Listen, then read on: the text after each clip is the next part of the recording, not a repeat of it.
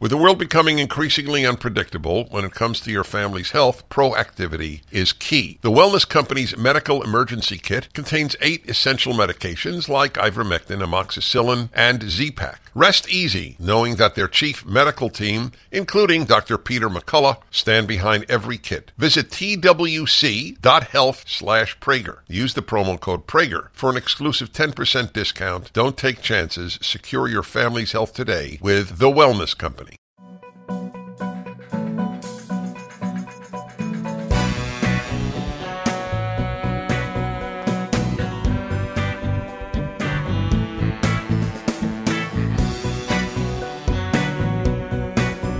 Hey everybody, Dennis Prager with Julie Hartman, Dennis and Julie. One of my favorite hour and 12 minutes of the week. Me too. Isn't that amazing? Yes, and what's also amazing is that we actually do probably 3 or 4 Dennis and Julies a week that are not recorded because we talk on the phone so often. And sometimes, I don't know if you think this, sometimes when we're done speaking, I'm like, wish that were recorded. Really? Yes.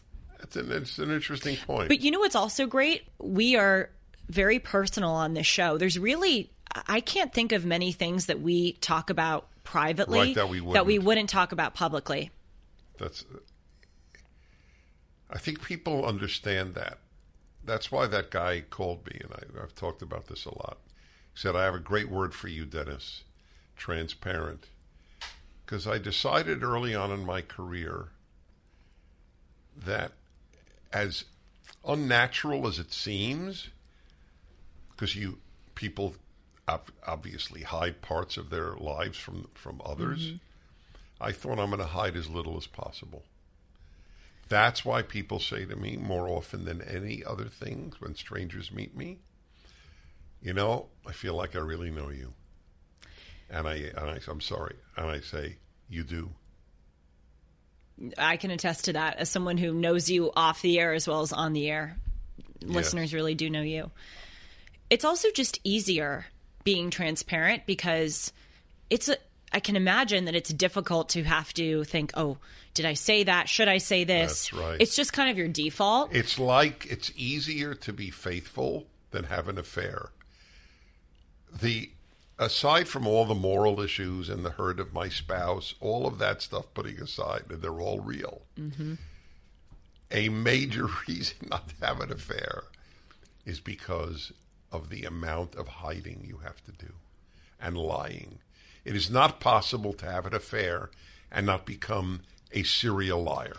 Well, one lie begets another lie, which begets another lie. It has to. It has to. I mean, right. If you say, I was at the doctor's, and That's they say, right. how was it? And then you go, yeah. Or let's say your wife right. runs into the doctor. You know, like, it's this tangled web of deceit that's, I can imagine, difficult to keep up. You know, in that regard, it's amazing how our conversations just develop.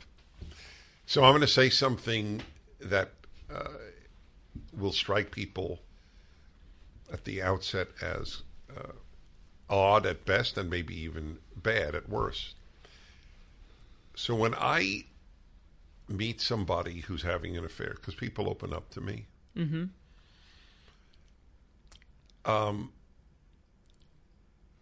In most instances, my first reaction, I may know more and change my reaction, is I feel bad for them. Mm.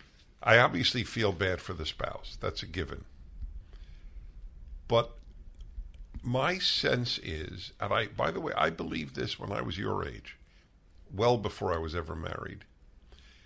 I sensed that most people who have an affair, it is not because they're bad. And oh my God, I can't believe I'm saying this to you. One of my favorite Bible commentaries is by Richard Elliott Friedman. He is a brilliant scholar.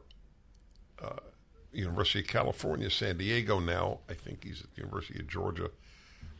A major biblical scholar. And if I say that, you can believe me because I know my Bible. And he's written a commentary on the Torah, which I love. I love it.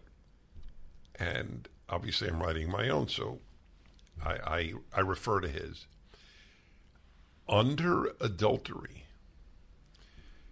in other words, the commandment, thou shalt commit adultery, he wrote, I wish I had I could find it, but we don't have breaks during Dennis and Julie, but I would like to read it exactly. But he wrote, and I just read this to my synagogue this past Sabbath, I read his line about this, that good people commit adultery, and he italicized good. And I thought that this guy's human. And I've been faithful, so I have no self-interest in this. But to assume that everybody who commits adultery is evil is beyond simplistic. You commit murder, okay, if that's not evil, you could say, well, you could say a good person could commit murder. It's a bit of a stretch. It could happen, but generally speaking, that's not true. But anyway, good people who commit adultery, and by good I mean the non-serial adulterers, people who just go from affair to affair, I have no defense of as a human being. You mean like a one-time thing, yes, a slip? Or fell in love. If somebody falls in love with somebody else while married, it usually means there's a lot problematic in the marriage. Mm-hmm. People in love with their spouse don't fall in love with another spouse. Okay, this is such a good topic, and I want to pause and say what we always say. We had no idea that we were going to discuss this. I love that about this show. It just blossoms. Because it's real. It's real. It's incredibly spontaneous. Okay, a lot of questions. This is where I'm going to evoke the, what do you call your radio show? The Human Laboratory. Yeah. This is where this is particularly useful. So most people who tell you about their infidelity, I'm assuming most of them are male. Or is it yes, even? That's correct. What would you say the percentage is? So of those who tell me? Yes. It's high. It's 75%. Male? Yeah. Okay. And usually, do they tell you that they're unhappy in their marriage? Yeah. And what is the most cited reason for the unhappiness?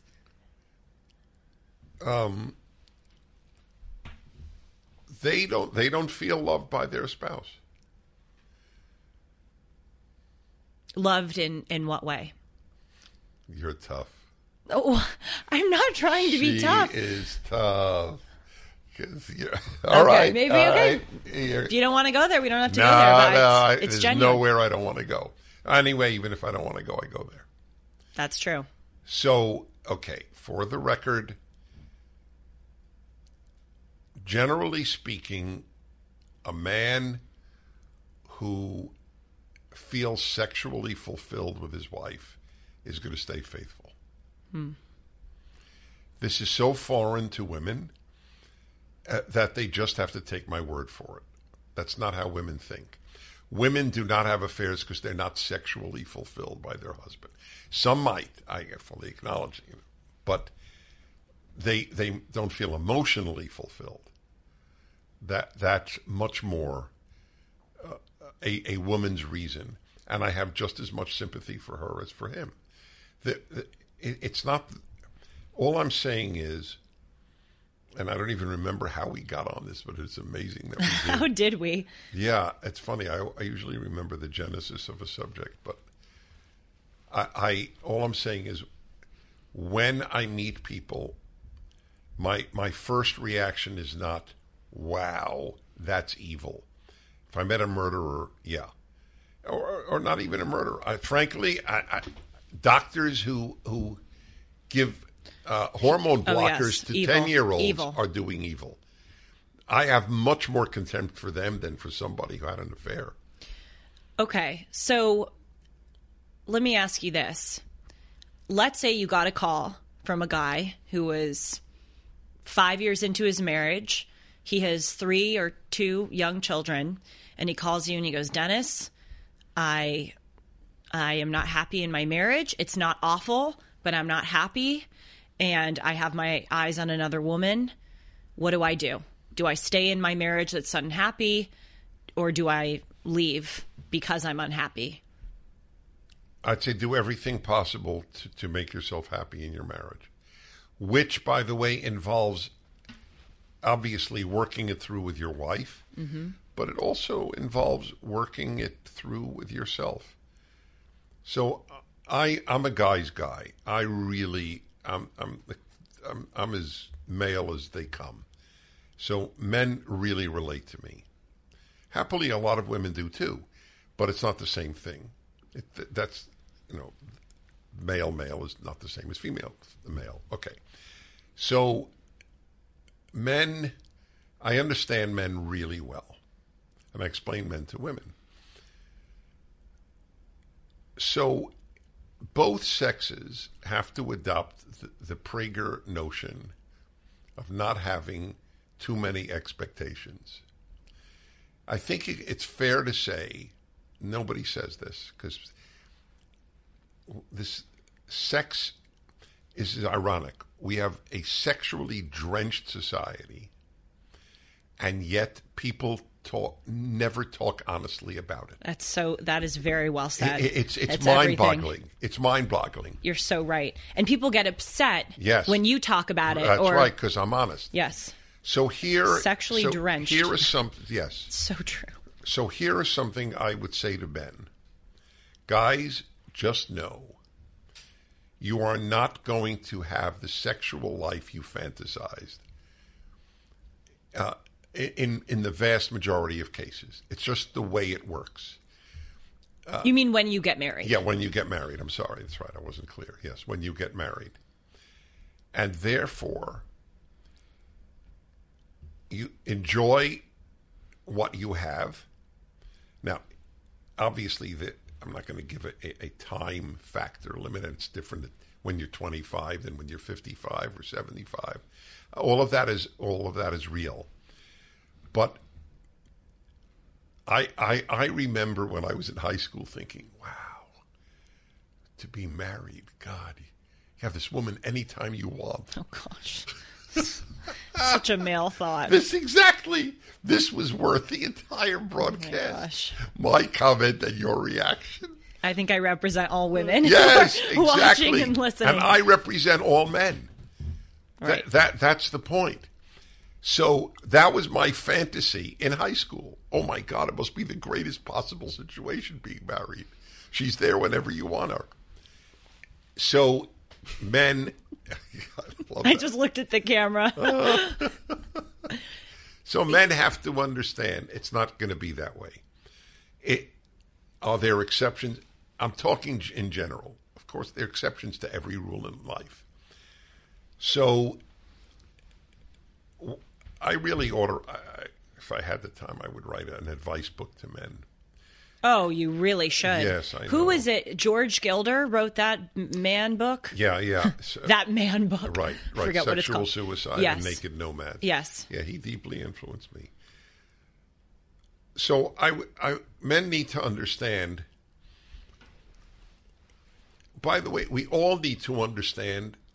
I don't know what women's fantasies are about marriage. Her fantasies are not likely to be fully realized either. So it's best probably not to have fantasy. Well, I don't care if you have fantasies. It's fine to have a fantasy life. But in the sense of directing you in your emotional reaction is not a good idea. And in your reality. It can't direct your reality exactly. too much. That's right. So I have told men that I'll tell you where I feel for men. And that is if they're married to a woman, I'm just talking the sexual arena now. If they're married to a woman who doesn't take care of herself physically, see, that's given the power of looks in the human species. It's the female that attracts the male. I know there are gorgeous men who attract women, but most men are not gorgeous. What attracts women to men is not that they're gorgeous. Okay, so it's the general Certainly when they're, reached by age of 30. A high school girl is going to go, oh, God, is he gorgeous? Oh, God, but so that's fine. That's part of life. But the need, the man, one of the biggest ways you show you love your husband is by taking care of yourself physically, trying to look good. And the proof is you tried to look good when you dated. Why did you stop trying once you got married? That's not fair to him. Mm-hmm. You're right. And it's not fair when men have BO and also don't take care of themselves, which I know, You're right, which I know you recognize. No, of course, but that's not the same thing. It's not. No, I the hear BO you. holds for both, but looking gorgeous, or as gorgeous as you can. I mean, looking cute. In peacocks, the male has the attracts feathers. Right, the female. Yes. In humans, the female attracts the male. Mm-hmm. It's just the way it works. And if she succeeds in doing it, he gets aroused, and they make the next generation. That is how human sexuality works. I really love what you said a few minutes ago about we live in this over-sexualized society that also gets so upset when people like you and me talk about sexual matters. Not to overhype our importance, but people who are brave enough to talk about sex with a Judeo-Christian good values worldview are so valuable. I don't understand. Yeah, but a lot of them do, but they're not real. A lot of the religious people who talk about sexual matters are not rooted in the real world. So what is an example? Masturbation. Wow. Welcome to Dennis and Julie. Okay, I mean, really going there. But the proof is nobody feels that they could talk about it. Yes, that's true. I mean, I debated a guy, a very religious guy, seen by hundreds of thousands of people. It's on the internet. He said masturbation is evil. And he's speaking from a religious point of view. Evil? I looked at him and I said, evil? I mean, if he says it's a sin, fine. Every religion has a whole list of sins. But evil? And I challenged him. I said, are you serious? It's evil? I mean, child molestation is evil. Genocide is evil. I know. It cheapens the charge. Of course it does. So religious, you're right about the Judeo-Christian values perspective. Unfortunately, a lot of religious people have made religion look silly, and people have therefore rejected it. You're right. I think a lot of people point to something like that and go, that's too far for me. It's unreal. It's too far, yes. Exactly. It's difficult, the job of being religious, because you obviously want to promote good values, but you also want to be real and recognize that there are certain thoughts and proclivities and actions that a lot of human beings partake in. And so it's about mitigating the harm of those, but allowing them to happen as long as they don't go too far or as long as they're not harmful. Yeah, that's right. So people should read a book by an Orthodox rabbi, Shmuley Boteach, who's a well-known rabbi, Boteach. In English, Botich, but it's pronounced Boteach. And it's called Kosher Sex. It's a great book. That's a good title. Great title. And he his whole thesis is you keep sex within a marriage, but within a marriage, do whatever the hell you want, providing the other person agrees, obviously. And as raunchy as it may sound to the outsider, if you two agree to it, the only restriction is that it's not with another. Right. Oh God, of course, now I forgot my train of thought. I really marvel at how real this is. And sometimes when you make these comments, I think, God, he is gutsy. He really goes there. And you know why I'm gutsy? I want to tell you, this is very revealing about me. People will take it for what it's worth. I decided very early in my life, if I want to do good in this world, and that's all I've ever wanted to do, I will not shy away from putting myself out there and knowing I'm going to get slapped. And that's the reason I do it. It's not fun to talk about masturbation, but I know how many people are traumatized by the message, you're doing evil. And it makes religion and God look bad, and I don't like that. Mm-hmm. And here's the thing also, it's uncomfortable to acknowledge, but it's the truth. People do this is the whole point of the conversation. People do these things. What are we going to pretend like they don't exist? We have to deal with them. And I think it's cowardly to run away. I have told you, Dennis, that I grew up in a house that didn't talk about these matters. And I'm grateful, actually, because I think there are certain boundaries that ought to be respected. And there's a time and a place to discuss things like this. But we do have that forum to do it. And I don't understand. I don't understand when people deny reality. We are seeing the harm in the United States today of denying reality, including in the sexual arena. I mean, that's this whole hookup culture thing. By contorting reality to make women believe that they want sex as much as men is harming women. Plain and simple it is. Is it uncomfortable to acknowledge the reality of males' extreme sexual proclivities? Yes, but we have to, because we're seeing the consequences when we don't. Right. So I applaud you. And I do think sometimes I'm like, wow, he's really going there. He's gutsy. But people need a good role model for these matters. Well, you don't make a good world if you're not gutsy. True. You can't build a good world on cowardice. And it's so hypocritical because people have sex, people do these things, and I dislike the people that are on some kind of moral high ground when they talk about this stuff. It's like, please, you do it too. You're a human being. Don't act like you don't partake in these things that you decry. Right, and some of them probably don't. But my question is, are they better human beings in general? You know, I said to you what Richard Elliott Friedman said, that a lot of people who commit adultery are good people. Yeah. It's because it's weakness more than anything, or something else. I'm not talking about serial adulterers. Right. So everybody heard of Schindler's List. You heard of Schindler's List. Oh, of course. Right. Oskar Schindler was this German, a Nazi, in fact, a businessman who saved 1,000 Jews single-handedly. It's incredible. It's a great movie. He was a serial adulterer. Gold dealers are a dime a dozen. They're everywhere. What sets these companies apart, and who can you really trust? This is Julie Hartman for AmFed Coin and Bullion, Dennis's choice for buying precious metals. When you buy precious metals, it's imperative that you buy from a trustworthy and transparent dealer that protects your best interests. So many companies use gimmicks to take advantage of inexperienced gold and silver buyers. Be cautious of brokers offering free gold and silver, or brokers that want to sell you overpriced collectible coins, claiming they appreciate more than gold and silver.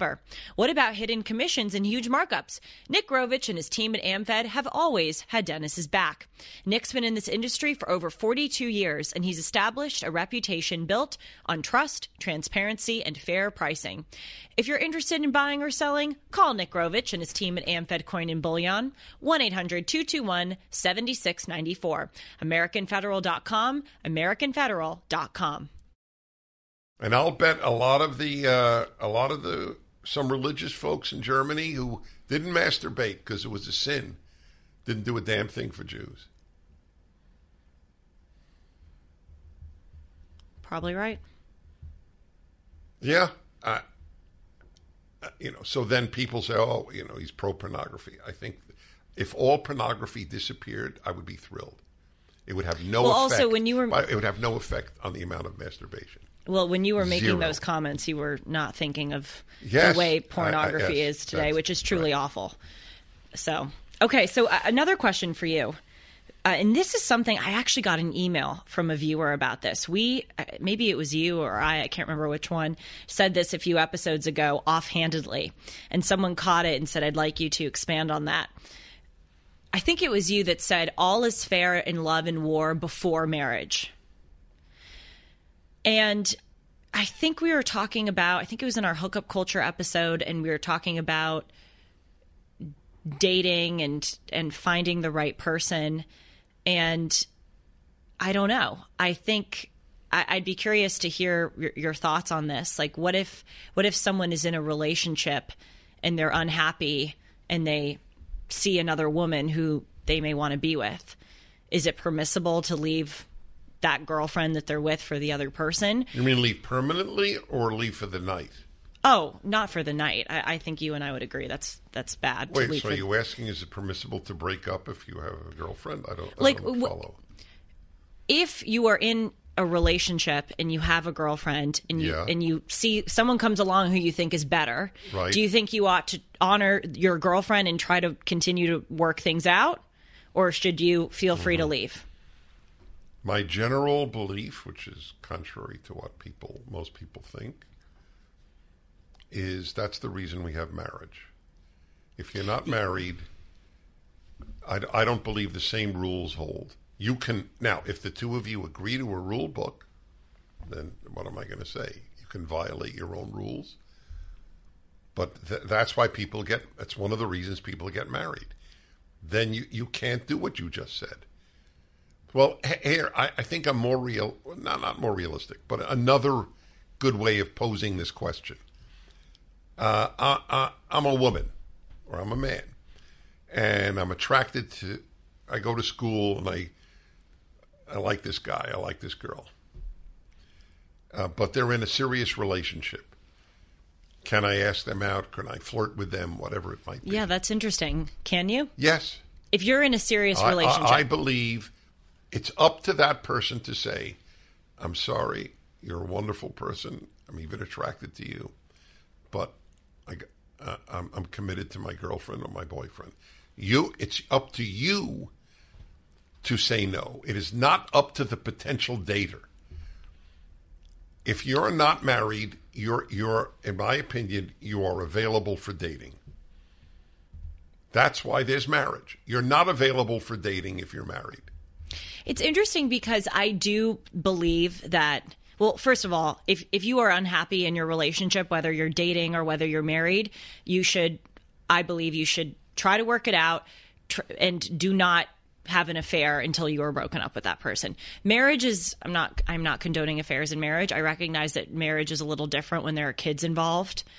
And you may just really not want for your kids' sake to leave. Again, I'm not condoning affairs here, but I think it's a more delicate situation. But in both cases, I think you ought to break up before you move on. And I do also believe that dating is kind of a microcosm of marriage. I don't know if that was the right term. It's basically like a dress rehearsal for marriage. And you should treat your girlfriend or your boyfriend the way that you would strive one day to treat your husband or your wife. But I also hear what you're saying, because there is a reason why marriage is different than dating. With marriage, you have entered. Ask anyone who dated seriously, even 5 years, 10 years, and then got married, if it's the same thing. I like this. This is my girlfriend. This is my wife. Hello. It's different. I appreciate this subject because I have seen this so much in my own life among people who are dating. And there's this kind of like, people like to look around while they're in a relationship. And I always morally didn't know how to feel about that. Because I feel like if you're going to look around when you're dating, then you're going to look around when you're married. But then, as we keep saying, there is a difference between marriage and dating. So you think it's fine to kind of look around? I have always thought of this question in terms of the outsider asking someone for a date who is in a relationship. That to me is permissible. You can't ask a married person out on a date. That's not permissible. From the perspective of the person in the relationship is what you're asking. Mm-hmm. Oh, look, interesting. Wait, sorry. Yeah. I want to go back. Okay, yeah. I'm now understanding your earlier comment. So you were considering it from a girl or a guy who is being hit on by someone who's in a relationship. Yeah, I'm the hitter. I'm considering, is it right or wrong to ask a non-married person who is in a relationship out on a date? And I say, and I'm saying it is. I see. Okay. They have, and I said, they have the perfect right to say, I'm sorry, I'm in a committed relationship. Thank you for asking. That's fine. You can say that. But if you're not married, I do believe that it is not immoral for somebody to ask you out on a date. If you are married, it's not moral.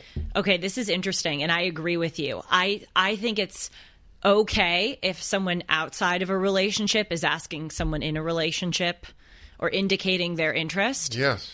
But now I want to consider it from the person. What if the person inside the relationship That's right. is You're the hitter? asking about the inside. Right. I think about the outsider. So, the answer is, there is no the answer, but a somewhat obvious answer would be, if you two have made a rule, we do not date anybody else, and you so to speak shook hands on it. But that's what, sorry to interrupt you, but that's what dating is. I mean, I don't know. I mean, I'm sure nowadays there are people who are boyfriend and girlfriend, but they're in an open relationship. But I don't think you need to, I don't know, when you're establishing that you're dating someone, I think that's the whole point, is that you are monogamous and that you're with one another. Yeah, I don't know if it's the whole point, but it is a point. Look, I'm radically pro-marriage. If you're not, it's not the same thing to be seriously committed and married. It's just, you're saying it's the same thing. I don't think it is. No, I'm actually not. You are. Tell me how they're different then. Neither one is allowed to date, the married or the person in the committed relationship. You are saying there's no difference. I think there is a difference. In this realm, how? In I want to be clear, About in the dating. realm of dating. Yeah. I do think it is less morally abhorrent to look around and potentially leave your relationship because you have not made that final commitment when you are dating. Yes, we do agree. Oh. What you were saying was, if you and your girlfriend have a rule that you won't date anyone else, my comment to you was, I don't think people who are dating on top of that have a rule, we're not going to see anybody else. I think it's presumption is that it's taken as a given because you're dating. All right. But if then what they're saying is, in terms of fidelity, there is no difference between marriage and relationship. This is so interesting. So, I mean, I agree with you. I do, that marriage is different than dating. But then... Yeah, but you can't pinpoint a single difference in terms of dating.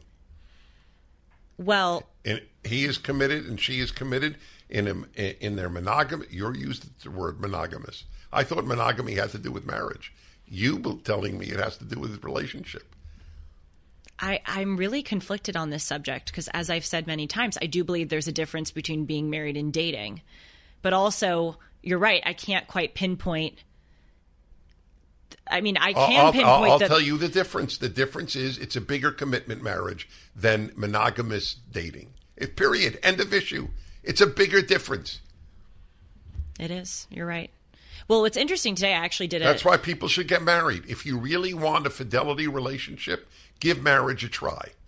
Well, interestingly, I did a show recently on my show Timeless, shameless plug, about weddings and how they've changed. And one of the biggest ways that they have changed is that the religious and the spiritual no longer play a big role in wedding ceremonies. I think, according to the Knot.com, 1/5 of heterosexual marriages in the United States today are conducted by a priest, minister, or rabbi, or other religious. Only 1/5? Only 1/5. And it was 50% in 1980, and it was like 88% in 1900. God, so it's gone way down. That is so and sad. There are these elements of the ceremony that are changing. For instance, it's more and more of a trend for the bride not to wear white. It's still a small percentage. I think it's actually also around 20% of brides who don't wear the white dress, but still, it's ever growing. And what I argued was that the reason why we're seeing all of these changes away from the religious and spiritual and towards more of just a party is that marriage is no longer a sacred transformation of a relationship. That's how I define marriage. Because That's a good sacred transformation is good. Of a relationship, So yes. That backs up my point. It does. It does. By the way, I just have to add, if you're both 60 and you've been together for 20 years, not married, I don't think you should be out there looking for hot dates. Okay, I want to make that clear. Why not? Why can 17-year-olds but not 60-year-olds? The emotional hurt would be similar as if you were married. True.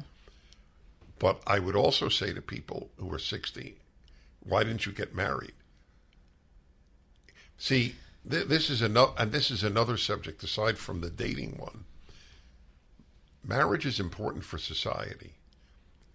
The left has told us you and your feelings are Yes. all that matter. In Judaism, you get married for the sake of the society as much as for your sake.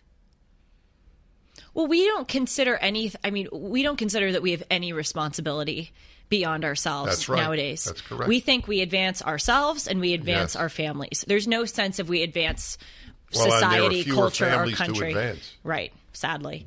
But going back to what I was saying about weddings, they're no longer a sacred transformation of a relationship because so many norms today that once were saved for marriage are now exercised and practiced by people who are dating. Intercourse before marriage, living together before marriage. There are more, according to Pew, you see this is fresh in my mind because I just did the episode, there are more American adults aged 18 to 45 that have lived with someone, i.e. not married, but have lived with a spouse, than there are in that category who are actually married. Mm-hmm. I mean, things are changing so rapidly. A lot of people have kids before marriage nowadays. So I guess with dating and marriage now, people don't see a lot of difference. But you and I do. That's right. And partially because we may have a religious sense of the sanctity of marriage. There's no sanctity in secular society. Nothing is sacred. By definition, it's not even a criticism. Right. It's just the way it works. Mm-hmm. Okay, so if you are a person outside of a relationship, it's okay to solicit Yes. or and entreat that's to right. someone inside one. But let's say you're inside one. Yeah. You're a guy. You've been dating this girl for 2 years, 3 years, Right. and you see someone else, and you're happy with that person, but you see someone Right. else who you want to date. Well, what do you do? Okay. You have the right, in my opinion, much more so than if you were married, to say, look, we're not married, and I will throw the dice. Please understand, I would say to this person, you are probably going to end your relationship that you're in if you do that. This will kill this relationship. So you are betting on the unknown, which is rarely, but on occasion, it works out. But please, you use your head and understand something. You have a right as a non-married person to date others in some sense. You do because you're not married. That's my whole point here. But you are going to probably kill your relationship that you acknowledge is a good one. The fantasy that there's always somebody better out there is exceedingly stupid. Oh, people think about it. They apply it to potential spouses. They think about it with jobs. They think about it with everything. Yes. Everything. Just for the record, I think about it with regard to one thing. Oh. My audio equipment. There's always a better preamplifier out there. And by the way, it's interesting. It's a good example because in that sense, I am driven a little crazy. It does, in fact, compromise my ability to enjoy what I have. You know, you're right about that. You are always getting new equipment, and I've thought about that for you because you must to Germany just to hear new equipment. Did you go to Berlin? Not this trip. This was in Munich. Okay. I've been to Berlin many times. I was at Checkpoint Charlie. That's amazing. It is. Wow. I drove through it. Oh my gosh. Well, so what was They put mirrors under my car to see if I was sneaking out in East German. What was the difference like between West and East Berlin? Are we moving on from sex? No, that's fine. I'm just curious. We don't have to. We can put a pin in it. No. The Berlin thing. Were there any other issues that I didn't address in this regard? No, I don't think so. But again, I think this is great because this is very real. A lot of couples before marriage experience this, and it's good to Yeah, but you know acknowledge. what? I'm telling you, you gave me a subject. This just gave me a subject for the male-female hour or even the happiness hour. Either one, it would work. The thought that there's always something better out there. Yes, I'm going to write that down. It's hard, Dennis, because I believe that there are objective moral truths, that there are universal rules and standards that we ought to abide by, and finding exceptions is not a great way to live. But, as has been the theme of this episode so far, there are exceptions. There are cases when not rules need to be broken, but... Well, you're talking about in marriage, or are you talking about premaritally? Premaritally. Well, I feel a little bit like a hypocrite because on the one hand, I say that, if you're in a committed relationship, you ought to be in that relationship. You ought to follow certain rules. But then here we are saying, well, it's kind of fine if you are dating and you want to see other people. If you're in a committed relationship and want to maximize the chances of the fidelity of the person you're with, marry them. That's what I would say to you. I don't care what age you are. That's the way it works. You're more likely to cheat on a girlfriend than on a wife. So what would you say to young people who feel like they're with the person that they're supposed to be with, but they're maybe afraid to get married? I know a lot of couples. I would say what God says to human beings more than any other thing: do not fear.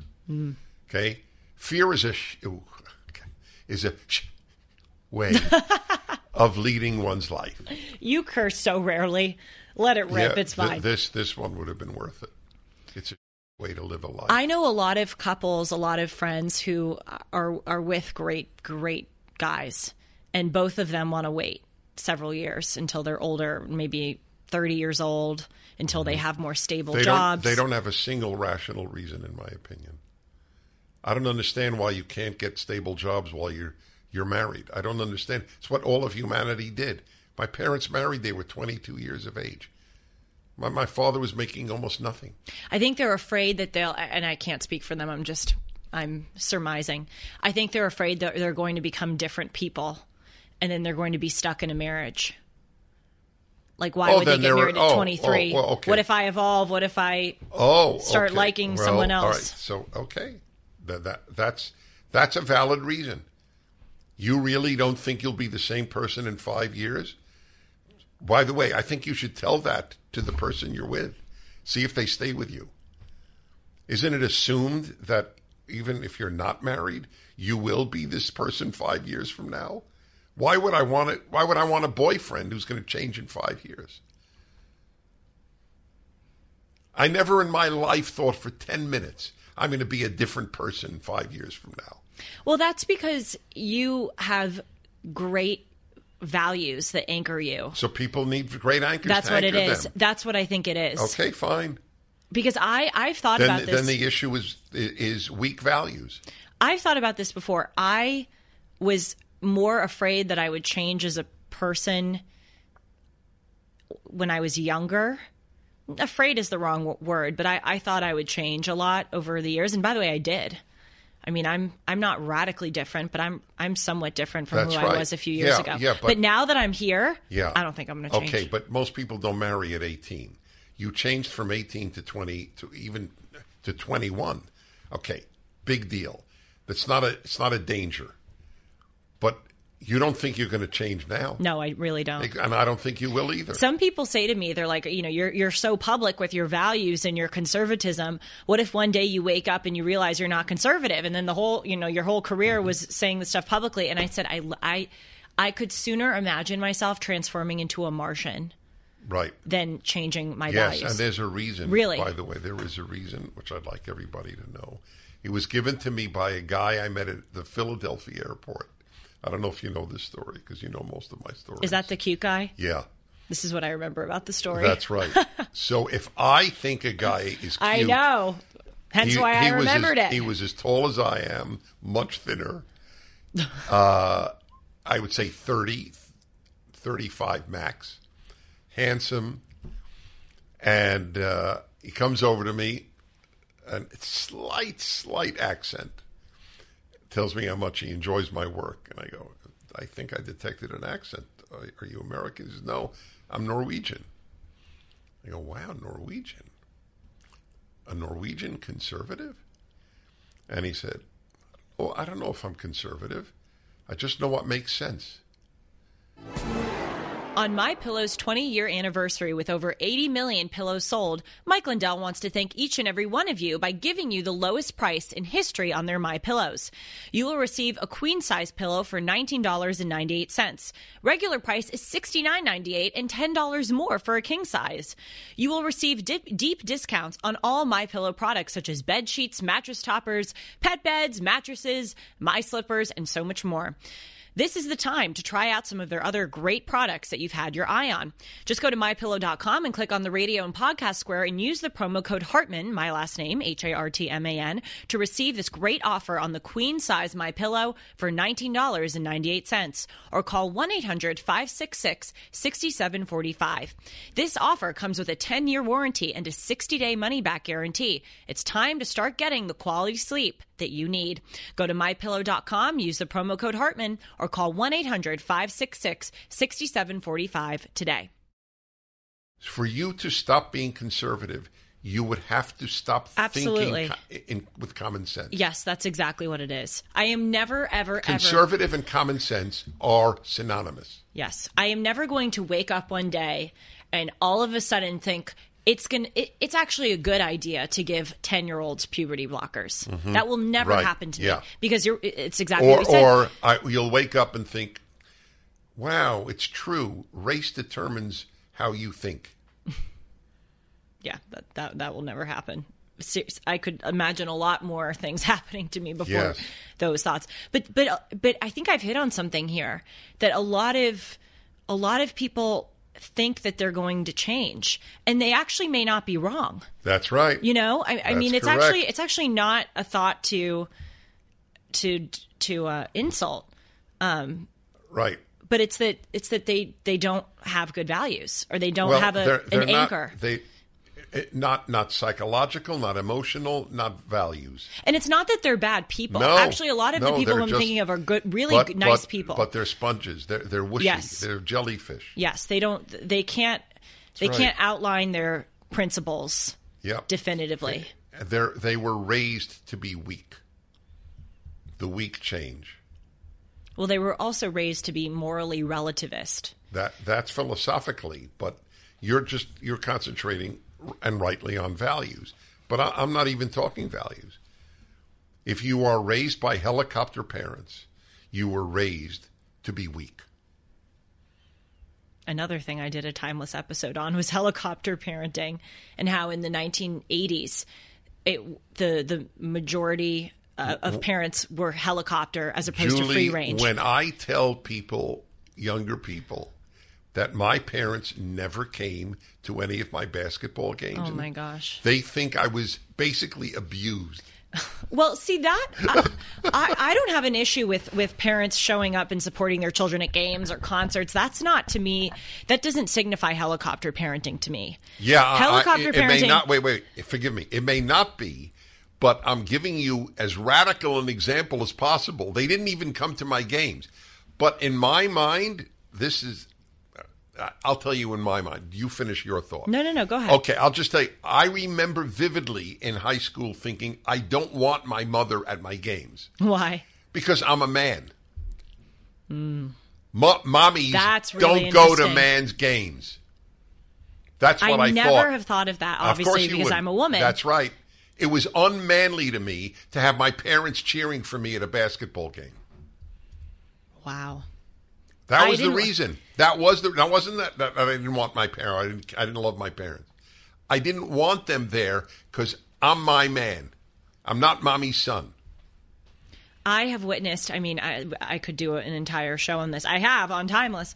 I have witnessed parents go absolutely insane at sports events. Oh, they scream at the referee or the umpire. They scream at their children. They scream at other people's children. Oh, I mean, it's sick. I was on teams. I was on a water polo team that was extremely, competitive. Yeah. And we traveled all around California and played games. And there were parents on my team. Yeah. You know why? Would verbally abuse me. Really? Oh my gosh, you have no idea. Hartman, what the did you just do? One of them turned to my mom and said, I'm going to kill your daughter. And my mom was like, you are nuts. My parents were the tame parents. I actually started asking my parents not to come to my games for a few reasons. I got so self-conscious. I didn't want to make a mistake in front of them. Not that they were the type of parents to berate me in the car, but I so badly wanted to make them proud. And I got really timid when they were there. And also, I did not want them to witness my coach and other parents screaming at me the way that they did. Because I think my mom a few times let the parents have it. But I really can't imagine being that type of parent that is so animalistic. I mean, the word is animalistic. These people are animals. Absolute animals. Okay, first they're fools because they're setting a terrible example for their child. Secondly, they're crappy parents. I'll tell you why they're doing it. Most parents in America, I don't know if this is true in Europe. Most parents in America for the last 50 years, their primary aim was to be loved by their child. How does that inculcate a sense of love in the relationship? Look at how I protect you against the bad call by the umpire. No. Parents will scream at their kids, too. They will not just yell at the ref. They will yell at their children. Really? Yes. Oh, yeah. Scream at their children. Okay. I have a different... No, I'll tell you what it is. Yeah, what is this is what I came to in my episode. That they lived through their child? Yes. Starting in the 80s and 90s, there was this... I'm struggling to remember what it was in the United States that changed. I think we became pretty affluent as a society. There was this unprecedented high standard in living for even people who were in lower classes. And there started to be this kind of commodity culture, what car you drive, what neighborhood you live in, and people started to see their kids as another commodity. It used to be, and this is going back to the decline of religious values, it used to be that you raised your children to be good people and they were examples of your family. Now they're still examples of your family, but they're not examples of virtue. They're examples of achievement. That's this whole college craze, which God knows I know a lot about. All right, Sean tells me we have a clip talking about marriage and all that. Jordan Peterson was on with Bill Maher. Bill Maher, how shall I put it gently, has decided to remain in the single state his whole life. And apparently they had a discussion on this factor. I didn't see it yet, but we'll all be watching it for the first time. So there's just not that dimension to it that is always hanging over the head like the sword of Damocles over relationships. The clock's always ticking on them for when the passion runs out. And that's the dilemma everybody finds themselves in. Everybody finds themselves in it. It's just how people handle it. Some people cheat. Some people leave. Some people don't care. Some people just suck it up. Everybody has their way of dealing with it. But it's going to happen. No one who's in a long-term relationship is going to say, oh yeah, 20 years on, and we still like attack each other when we walk in the door. It's just, come on. That's true in my case. You still attack each other? Yeah. Okay. I know it makes an ugly We just played picture. Stump the Band. You got me. Sorry, man. You got me. Sorry. You win Yeah. dinner at Pepe's. Yeah, thank you. Yeah. Wow, that's very impressive. That's really okay. it's really You're better, well, better man than I. let me tell you the story, because it so both my wife and I were very sick for a couple of years, Right. and she just about died every day for about 8 months. It was really not good, and she handled it with amazing grace, by the way. And at the same time, I was very ill, and we were actually separated like for about 2 years because I was in hospitals here and there. Sure. And so I was there with her for the bulk of her illness, and then when she recovered very suddenly and somewhat miraculously, on our 30th wedding anniversary day, by the way, which she told me she was going to do like 3 months previously, which was like, I have no idea what to make of any of that. I got very ill after that, and so we were apart more or less for about 2 years, and we grew apart quite a lot. And when we got back together, when I moved back into the house, we didn't really know what to do with each other because it had been so long, and she had kind of gone her way and I was still very ill. But we had made a habit of dating 2 or 3 times a week. Like, we really set aside time to do that. Each other? And yes, each other. Yes. Like an important point, 8 Bill. children? Yeah. And so I heard we 8 had children. practiced that continually. Wow. And we really set aside time to do that. And so when we got back together and we didn't really know what to do, we thought, well, we had this dating routine, like maybe we could start that up again. And I tell you, man, that brought us back together right away, and it was better than it was before. Yeah, it's dramatic. So this is what I would say to most people. Bill Maher is wrong, in my opinion, about not getting married. And his reasoning is very interesting. I'm not going to be as sexually active if I get married and stay faithful as I would be as a single man, presumably having my choice of women anytime I want. And he's probably right. That is correct. Although, generally speaking, married men have more sex than single men. But in the case of a famous man who can attract a lot of women, it may not be the case. That he may well have more. So a man, or I would say a woman too, but it's not the question that a woman would ask, that she has a different question. So I would say to a man, okay, fine. So what is more important to you? To have a companion through life and hopefully children and hopefully grandchildren, or have more sexual excitement as a single guy? To me, the question is stupid. But it's like, not do you stupid. want this or this? And I'm into sexual excitement. I think it's awesome, but it's not as awesome as all the other things. There is a trade-off. See, his answer, we attack each other after 30 years, is atypical. Okay? And he's blessed and atypical. And I try to help the average guy, the average woman. The average not meaning average in competence or decency. But Right, the average couple. Yes. And so I say to people, there are many roads to an exciting, fulfilling life. Yes. Sex gonna say. is one of them, and it has its time and hopefully its place in marriage as long as it's possible. But it's not everything, and it's not comparable to the enduring benefits of a marriage and a family. It's not comparable. I mean, do you want to have on your tombstone, he had a lot of great sex, or he had a great relationship, great kids, and great grandkids? What would you rather be on your tombstone? You just used 2 E words that are operative here: excitement, and then you said enduring. We are taught to chase and value excitement. the former and not the latter. Right. We view the latter as unexciting. Enduring is unexciting. That's right. And if you look at culture today, what are things that we're into? Drugs, alcohol, sex, video games, social media. What is that all? Instant, exciting, instant gratification. Right. We are not taught to value the enduring.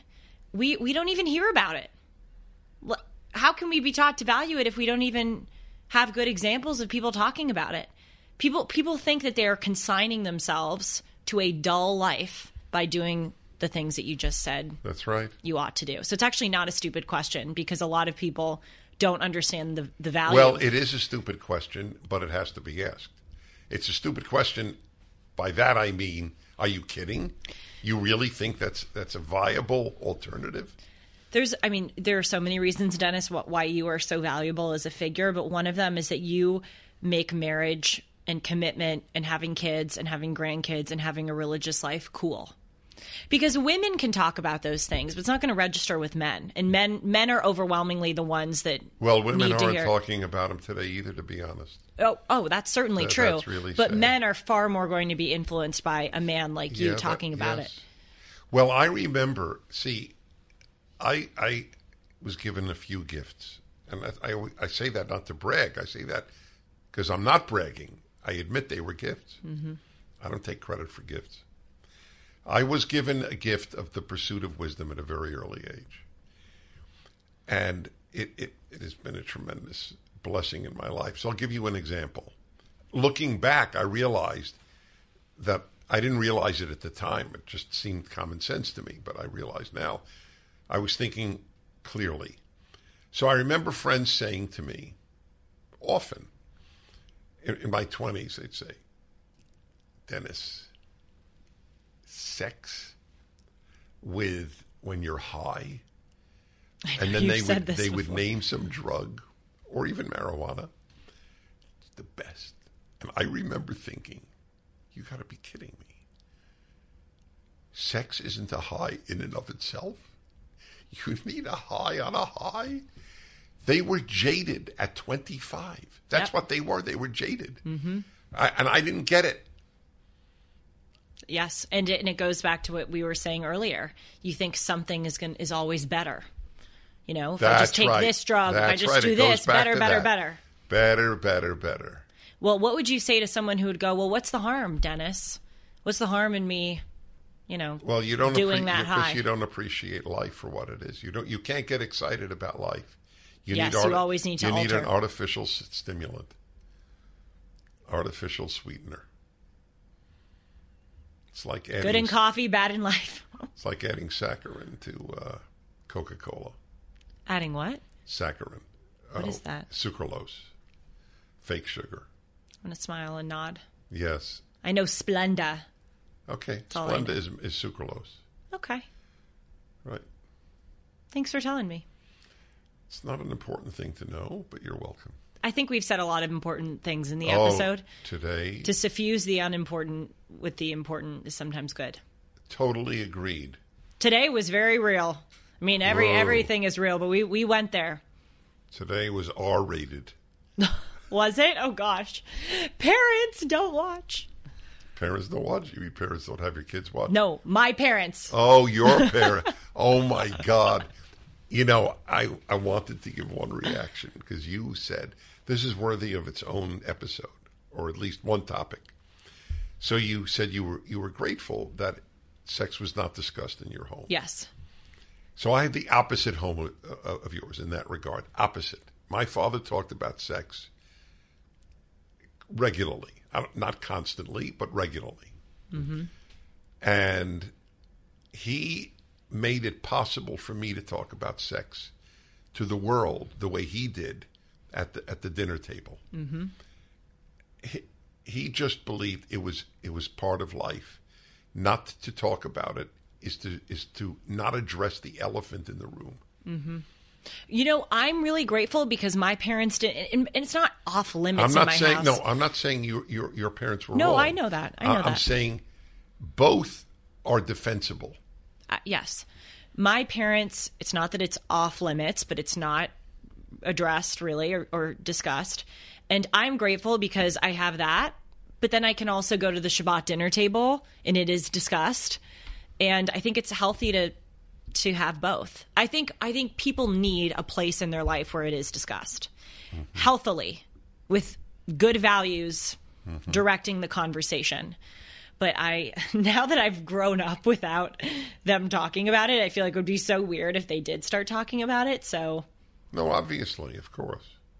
And I really, especially today when there seems to be no boundaries anymore, I like that my parents have created that boundary. There are just some things that they don't discuss money with me, they don't discuss sex with me, and they just keep some things separate. And I like that because, I mean, nowadays I was just reading about how most kids in American public schools call teachers by their first names instead of Mr. or Mrs. XYZ. Oh, that Obviously, started a long time ago. And I know. Well, I thought it was just the case in LA. Terrible. But, it's all over. And God knows 4-year-olds like in LAUSD. Because the teachers don't want to be regarded as in any way a hierarchy. Hierarchy has been destroyed. The parent is not above the child. God is not above the parent. The teacher is not above the student. The policeman is not above the civilian. It's all French Revolution égalité. True in some ways, but in other, the hierarchy, I think, has been shifted into a place where I'm going to teach your kid about sex, whether you want your kid to learn about it or not, because I know better. That's right. So it's like the expert has supplanted the parent, yes, and the policeman and the teacher and God. You know, it's an interesting thing. Like, a virtue doesn't go away; it becomes twisted and put in a place where it doesn't belong. That's right. That's why what we're seeing. There are no atheists. It just yes. depends what God you believe in. Yes. So, Dennis. Yes. How do they reach us? Through me, but... That is correct. Through us. Send a self-addressed stamped envelope to Julie Hartman. I don't want a stalker to... America. Julie Hartman. Oh, you know what? Someone wrote me a handwritten letter, and they put... in the mailing address, Julie Hartman, hero. I thought that was so nice. There are a lot of fun things in being a public figure. Well, I don't know if I'm a public figure, but a budding public figure. Yeah. No, you're a public figure. Whatever the degree, by just being, you're in public. It's a fact. You're not Bill Maher. I mean, I'm not? You're not as well known as Bill Maher. Oh, gosh. Well known is not, however, the key. No, and this is a whole other episode. But it is another episode. I really don't care about that. Yeah, I know you don't. I don't. I have so many thoughts on fame. And you know the best thing about being in our position, that is in public, you very quickly learn not to give a bleep what other people think. Or you go into a madhouse. Yes. I'm sure there are public figures who really do. I mean, and I know there are. And they go into madhouses. And doing this where look what we talked about today. Sex, masturbation, dating, marriage. I mean, we talked helicopter parenting. I mean, we talk about pretty intense things. And I am sure there are people who I went to high school with who watch me. I'm sure my old teachers watch me. I'm sure there are people who are like, what the heck is she doing? And you know what? Literally, in order to survive and sleep at night, you just have to learn to not care. And I really don't. And that is the greatest gift of all. To learn at 23 years old not to give a bleep what other people think. So I'll leave everybody with one of my greatest lines, if I may say it about my own lines.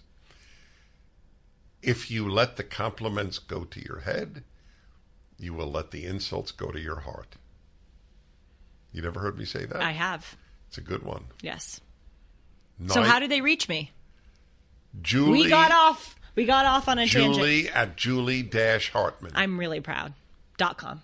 Of course. And Dennis, can you tell us what social media you have? You just got a new form of social media.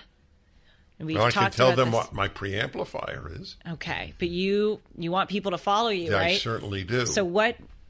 You should it follow me. It starts with an I. You have a Instagram. Yeah, I do. Yep. Every week.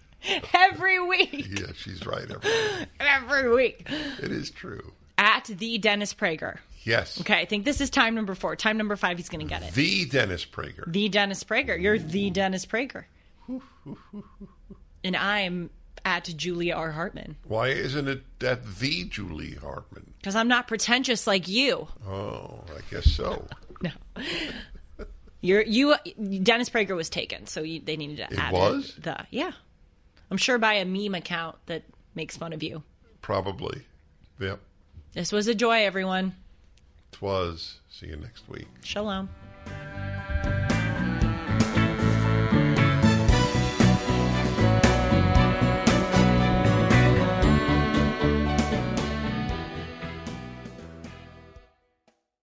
Lots of channels, nothing to watch, especially if you're searching for the truth. It's time to interrupt your regularly scheduled programs with something actually worth watching. Salem News Channel. Straightforward, unfiltered, with in-depth insight and analysis from the greatest collection of conservative minds like Hugh Hewitt, Mike Gallagher, Sebastian Gorka, and more. Find truth. Watch 24/7 on SNC.TV and on Local Now, Channel 525.